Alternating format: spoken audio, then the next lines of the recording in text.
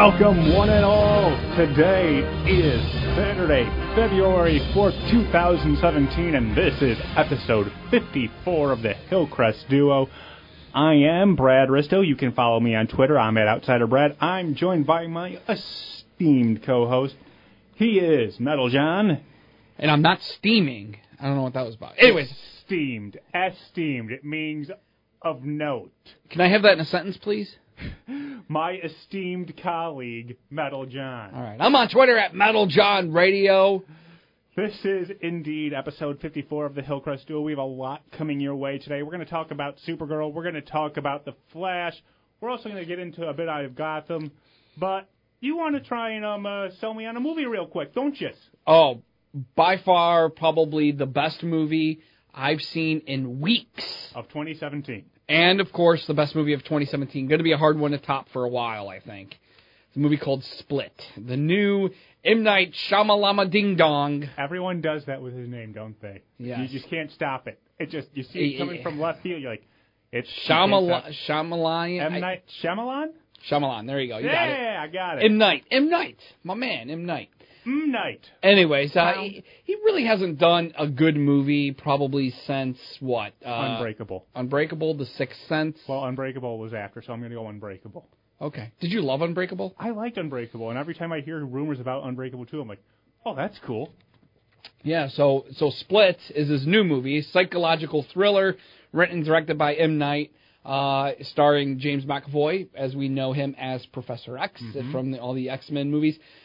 He's got like 22 different personalities. He kidnaps 3 teenage girls, and they get to meet a lot of his personalities. Just like your typical M. Night movie, you're kind of waiting for a twist. You're waiting for something to happen. What a twist. And I've got a lot of thoughts on this movie because, and I'm going to spoil, just because Brad has no interest in seeing this movie. Nope. I have to spoil it. And people that have seen the movie will know why I'm going to spoil it. And it's got to be a respectful spoil. Wait. Can I make a quick guess? It Go. was all a dream. No. Okay. I wanted to go with the most obvious choice. It was all a dream. No, Brad. I got one better for you. Yeah. It's an Unbreakable sequel. Really? Wow. So I'm guessing Bruce Willis comes to save the day. Doesn't come to save the day, but basically the movie plays out with the split personalities. See, the split personalities are teasing that something is coming. Mm-hmm. And what this something is, Brad, and again, full spoilers, the something that is coming is basically his personalities are about to resurrect, I guess, a creature. Mm-hmm. Like, basically, he's going to become a monster, and he's going to go after these 3 girls, and that's why they kidnap these girls, is because this is basically going to be his prey. Well, right. At the end of the movie, this creature gets away, and there's a news report going on at the end of the movie where the news reporter's like, oh, the 3 girls were, blah, blah, blah. Well, they're like, so we're looking for this guy who's on the run, and this is, blah, blah, blah, and he's dangerous, and he cameralized, these girls, and so they're going through the news report. I'm not quoting word for word, but, just giving you the idea. And then it cuts into, like, a diner, and a couple of ladies are sitting at the diner watching the news report, and they're like, wow, this is a strange story. And she's like, yeah, it kind of reminds me of that story from, like, 10 years ago about the guy in a wheelchair. What was that guy's name? And Bruce Willis leans over and goes, that was Mr. Glass. Credits. Boom. Well, I guess that sounds interesting, and I had made mention not even knowing about a Unbreakable sequel, so this could be very intriguing to me. But now I hate to call it an Unbreakable sequel. Well, it's not a sequel, but because it's setting up a sequel. Yeah, well, not only that, but it's taking place obviously in the same universe. Yes. It's taking place 10 years after Unbreakable. And Unbreakable expanded universe. Yeah, and obviously this creature thing is, more than just a human being. Right. And you see that in the movie as things play out. But I was just like, wow, that's awesome. And what was even cooler about that is after the movie was over with, this guy and his daughter were like, man, why was Bruce Willis in the movie? I don't get it. And I was like, you don't get it? That was Unbreakable. And then, so you got to. So a lot of people security and had you thrown out because you just started yelling at some random stranger. Yeah, no, but I had to go back and rewatch Unbreakable because I hadn't seen that movie in probably 10 years since the movie came out. Such a good movie. It is a good movie, and that's what makes this really good because it goes right to Unbreakable, which was one of his best movies, best movie probably since, Unbreakable, and the fact that he's, tying into it, and he's said in interviews recently, because people are starting obviously to ask, so are you, and he's always said that he's not much of a sequel guy. He goes like, I don't know if I'll ever do another movie continuing after this. Like, we don't know if we're going to get another Unbreakable. He's got to write it. He's got to come up with it, Right. and if he doesn't feel like he's got good enough material, he's not going to do it. Right. Which is awesome. I'm glad he at least comes out and admits that. Oh, yeah. But as far as this movie goes, though, outside of it just tying to basically taking place in the same universe as Unbreakable, outside of that, man, James McAvoy was unbelievable in this movie. Like, going through the different characters. Right. It was a very intense, like, psychological thriller. I hate that I spoiled it for you. Well, but you know what, though? You opened up this podcast even talking about how that was his last really good movie. And I think there's a lot of... Anyway. And I think a lot of people would have not even known that this was tied to Unbreakable without somebody spoiling it for him. I would have looked at the Wikipedia article anyway, so don't worry about it too much. As we move on from Split, I suppose we should jump into our favorite television series, as most of them have returned, although one's back in hiatus again, back on a winter hiatus. And we'll go into that one first, and that's Gotham. Yeah, the villains. And I actually I'm starting to really, really enjoy these last few episodes. Cameron, who's playing Jerome / the Joker, I'm loving him in the show. I think he's probably one of the best parts of the show. Yeah. I'm loving how they're really playing off of the whole chaotic thing, how he's got his disciples, his followers. Mm-hmm. I mean, I'm just loving how this show is focusing so much on the villains and the corruption and the bad guys, and not so much of Bruce Wayne going through his father's history and paperwork, right. You see, while this was a very enjoyable run, this run also kind of encapsulates the issues that I probably foresaw with the show when it first came out. And that's trying to keep what it originally was, which, quite frankly, was a procedural crime noir series set in early Batman universe. And now it's becoming a lot more fantastical and weird and focusing less on, obviously, the crime procedure and more on the oddities of Gotham. And it's a hard line to toe. And for me, at the very least, while this was enjoyable, they are losing what brought me to the show originally.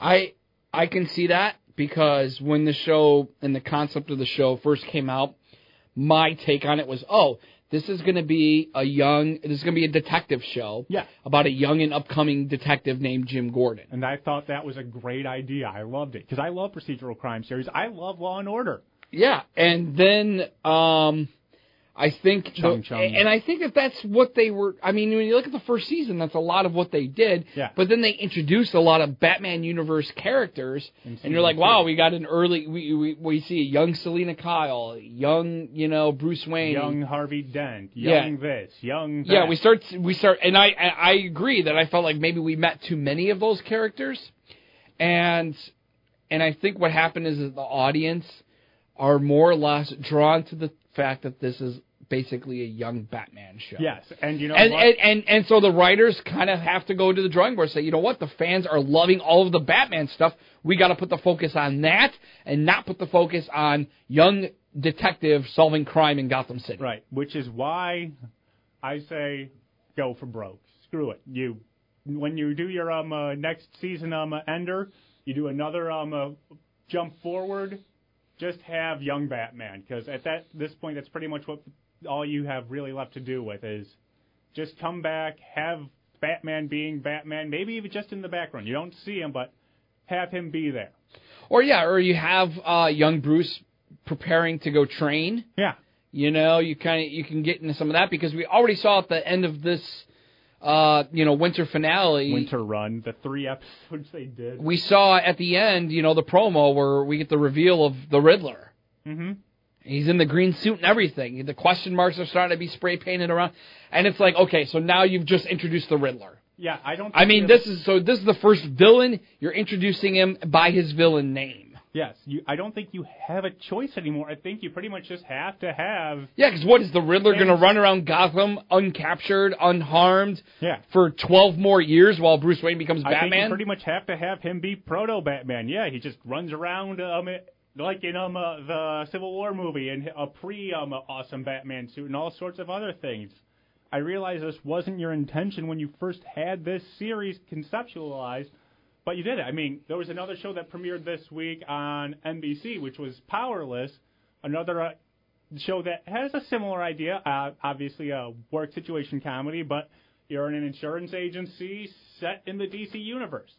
I loved that idea. I thought it was a fairly funny show. It needs some work as it gets its legs, but still, great concept. And I'm hoping that they don't run into the same problem. And I think we're going to see more shows like that. I think we're going to see a lot more shows that are going to say, you know what, we don't want to make another Flash. We don't want to make another Arrow series. Let's make a series that's set in that universe, but about different, like something different. Like right. You said, like insurance salesman, having to deal with all the claims, because of what superheroes have done to their city. You know what? In all these, here's a pitch for you. In all these series that you talk about them being at the news agency, so you have it set at the newspaper in one of these universes, and you focus on the staff. It doesn't even have to be the Daily Bugle, obviously. Could be the Daily Bugle's competition. Daily Bugle, Daily Planet. Sorry. Yes, it could be the competition to the Daily Planet. Yeah. I think the Times. Yeah, the Metropolis Times. These are great. I think we will see more of it. The Gotham Red Eye. But it's a great idea. But the way Gotham is going, I think you pretty much have to cash in on Batman either next year or the year after that, or you're probably done. Yeah, because we all know Fox doesn't have a history of a lot of long-running shows. Sorry, Simpsons, no offense. I mean, but all your other shows, just don't have a history of lasting. Even the really good ones like Prison Break, Well, Prison Break, I disagree with you, because remember, that was meant to be a mini-series that they expanded into a regular series. Yeah, that's true. And what was the James Cameron's one with, what's her name? Dark Angel or something, right? Oh, yeah. And don't forget Dollhouse. Oh, Dollhouse, yeah. Dollhouse and Serenity. Yeah. See, Fox is just... and I don't think Gotham should be a long-running series. But, like you said, they could jumpstart it and introduce Batman. But I'm saying you're going to have to end the show with introducing Batman. You see, like, I don't want a whole season of, here's a young Batman. Right. Terrorizing, I would probably like it. But at the same time, I feel like that wasn't Gotham's intentions, and I don't want them to do a really piss-poor bad job at it. I would rather them, put together a really good show. I wouldn't mind also seeing them, like, kind of taking a break a little bit. Like, I understand now you're going to introduce the Riddler. So introduce him, let him get arrested, put him in Arkham, and then develop a new storyline with another original character. Yes. That, and focus more on the corruption of the police force. Focus more on Jim Gordon Get back to what your main focus was. This tangent of with all of we can have these other distractions, but you got to try your best to table them and push them aside for a little bit. I completely agree. I did love how chaotic these last 3 episodes were. I did love it. Jerome was really fun. It just, to me, didn't speak to what the series originally was. With that scene at the amusement park, probably one of the best it was great. 15 minutes of Gotham. But yeah, you can't just do that every single episode. It's complete. It was this whole Jerome thing. Just to me, feels like it was sort of tacked on as complete fan service. Like, characters really love this Jerome character, so what we're going to do is. Here's the question: Do you think the plans for him were laid out all along? No, I do not. Because when we've said it even on this podcast before, we introduced her, like, they're introducing a young Joker. How's this going to play out? And then they killed him, and I was like, he was a young Joker that's going to inspire the real Joker down the line. Fantastic, brilliant idea. But I think too many fans bought in on him, and so it kind of forced them to say, we got to bring him back. Yes, and I think you're exactly right, and I think they're like, okay, here's what we're going to do. We're going to do a 3-episode miniseries in the winter, and then go back, let them get their Jerome fix, and then we're going to go back to telling the real story. And I think that's all this was. It's my 2 cents, but take it for what it is. As we move on from Gotham, and their, quite frankly, excellent 3-episode run, and move on to other shows that premiered, and we'll start off with its Monday night competitor, Supergirl. Yeah, Supergirl on CW. I'll be honest with you, Brad. I'm just really getting kind of bored with the show. Yeah, it's becoming a little too relationship-y again. Yeah, the relationship-y thing is starting to bother me. Mon-El and Supergirl is getting a little tiresome. And you know, what really got me into the show was sort of that, I mean, I hate to use the term, but it was basically what it is, was the alien of the week. Yeah. You know, they kind of lost that, where you don't really have that anymore. Well, even worse, and I'm going to talk about this with Flash coming up in a couple minutes, is I don't know what their goal is right now. Remember, they're supposed to be taking on that evil organization from the first half of Season 1, and these first few episodes of Season 2, they haven't been mentioned. Not at all. It's just been story of the week, story of the week, story of the week. There is no greater overarching theme, no greater overarching story that I can discern right now. Yeah, I mean, I think this show is focusing too much on Kara's relationship with her sister, and then her sister's relationship with other girls. I don't know. I want more Supergirl and less character development. Is what I'm saying. Right now, it is a muddled mess, and they need to streamline a bit. I mean, there are great stories hidden in there. I mean, the first episode that was premiered for the new season that was directed by Kevin Smith, it had a fun story when you got to the latter half as they were battling on a different planet. But it's hidden amongst way too much minutia. Yeah, maybe with the show, here's what I would do. I mean, of course, we don't have any insight into what's coming up in upcoming episodes, but here's what the show needs. It needs a shocking moment. Yes. Maybe one of the major characters dies. Yes. Maybe something really bad happens to a major character. It needs, and it's got to come out of nowhere, unexpected. Oh, crap! That just happened. You know, and you got to give us that. You got to give us that to like really reel in the audience again. Because if not, man, I kind of fear that this show might not last very long if they keep going at the pace that they have already in these first 2 or 3 episodes. Way too much plotting along. It's almost like it's a lot of fill. Just, we're filling this. We talk about that a lot with The Walking Dead, how a lot of episodes with The Walking Dead seem like they're just filler episodes. Yeah. Well, we just want to expand on this character. We just want for no reason at all. We're going to expand on this character, and then we're going to kill him in the next episode. But with The Walking Dead, they have the benefit of being on cable and being able to afford to do that. This is on ostensibly network television. Yep. And they just can't afford to do that much character development. I'm sorry. You need to start working on a tangible goal. Oh, Walking Dead's coming back, too. I just remembered. Anyways. But speaking of a tangible goal, that brings us to The Flash, which I think, with the start of this latter half of the season, has found its legs because there's the tangible goal of saving Iris. And that is what did it. Because the first half of the season, there was no real tangible goal besides, we want to find out who Alchemy is and what the Savitar is. They were goals, but they were more abstract. And this one, we know that this is going to happen. We know the events that lead up to it. We need to prevent it. It is a tangible goal that they can do. And they have been knocking out of the park with these past few episodes. I agree. And they've also, what I do like about it, too, is there's always that possibility that, yes, we're going to fix this to prevent that, but once you fix this, another door pops open, and you got to go jump on that. Mm-hmm. And let me ask you this. Yeah. Is Iris going to die this season? She might. And one thing, I wouldn't put it if they wanted to be really shocking, they could kill Barry off, because I don't know whether you know anything about the comic books, but Wally West eventually does become the Flash. See? So maybe they're tired of Grant Gustin, and they're going to go with a different Flash. But That's true. I mean, I think she can. That's the thing. I don't know if they'll be able to save her. I mean, I'm assuming. I almost am kind of assuming, but I've been wrong before. I would like to see them kill her because I kind of like that whole idea of you can rewrite a little bit of the future, but just like in, all sorts of other...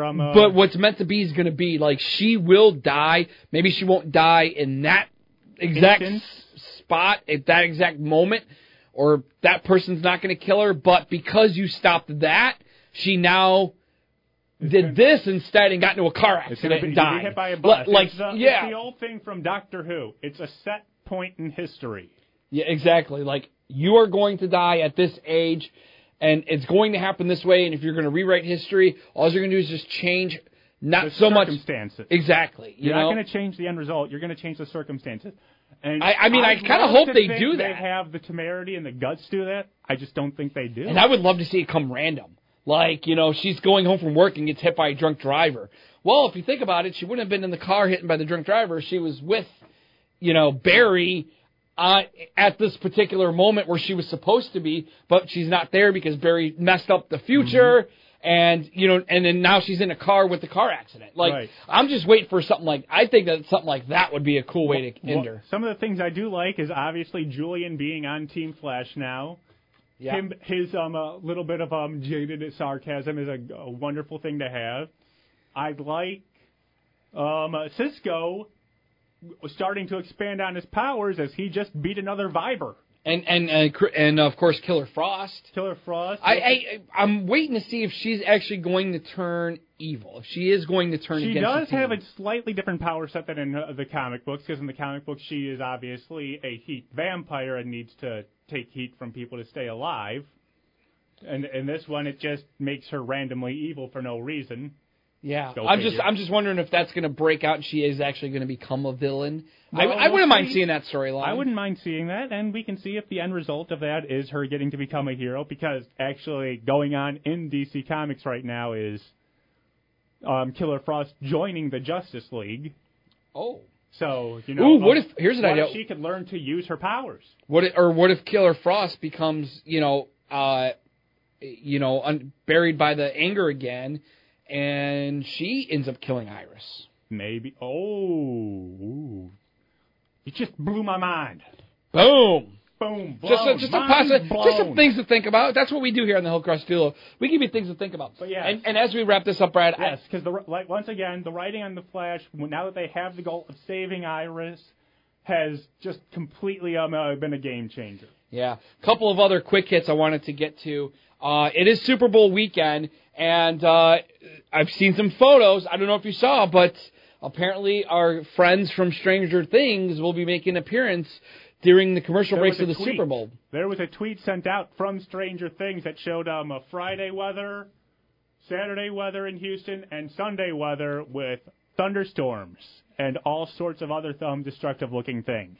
Yeah, and there's a photo that Entertainment Weekly posted of the kids wearing Ghostbuster outfits, like as a Halloween theme. So rumors are that that is a costume like that, by the way. Yeah, well, I mean the show's set in the 80s, I know. So it's perfect that they would be dressed up like Ghostbusters. By the way, if I ever win the lottery, first thing I buy, I go on eBay and I buy one of the $5,000 actual prop remakes of the Proton Pack. Nice. First thing. Well, I'm hearing that Super Bowl, one of the commercials is going to be a Stranger Things preview for season 2. That's where this is all coming from. So I got my fingers crossed. I hope we get to see that. If so, we'll definitely be talking about that next week. Another quick thing I want to talk to you about. This was kind of big news and sort of like whipped around the radar because so many other things going on. But Ben Affleck dropping out as director of the solo Batman movie. Bummer. So here's a question for you, Brad. I know I haven't given you any time to really think about it. I've got one or two ideas. But I want to see what your idea is. Who should direct the Ben Affleck movie? Let's say Ben Affleck continues to write it, which it sounds like he's going to write it. He's going to star in it. That's good. He's going to write. He's going to star in it. He's just not going to direct it because, and I like his reasoning for not directing it because it's just too much. Right. It's like you got to stay in character, but you also got to direct everything, and you got to work on the script. It is very overwhelming for one guy to do it all. Popping into my head. So. And Ben Affleck wants it to be perfect, too. Oh, yeah. So there's a couple. It's a labor of love for him being Batman. There's no doubt about that, because he was a comic book fan, and he wants Batman to be good still. The obvious is just to give it to Zack Snyder. That's the obvious one, but so many but people I feel are like down on him. Yeah, but I feel like you almost have to go outside of it. You know, You do, because the people are going to want someone else. Give them someone else. So give me your name. Man, you might laugh at me about this one. I'm probably gonna. I always do. You ready? Yeah. Kevin Smith. You know what? Some people tweeted at him on that one. I knew you were going to bring that up. The problem is, apparently, hasn't talked to Ben in years, and two, it's just not in it for him right now. Yeah, I mean, again, I could understand all of the reasons why you would say no. First of all, he makes nothing but stoner comedies. Yes. That's all he makes. That make $30 million. Yeah, he makes stoner comedies. He hasn't worked with Affleck in a long time. He hasn't, as far as we know, he hasn't talked to Affleck in a long time. He even makes comments on his own podcast that he doesn't think Affleck even would know who he is anymore. Who's that guy? But I just look at it as, man, I only envision this because I look at it as, well, they have history together. They've worked together. I was like, if anybody in the world knows how much of a fan of Batman Kevin Smith is, it's Ben Affleck. He knows that's like Kevin Smith. And I look at it as, here's my scenario.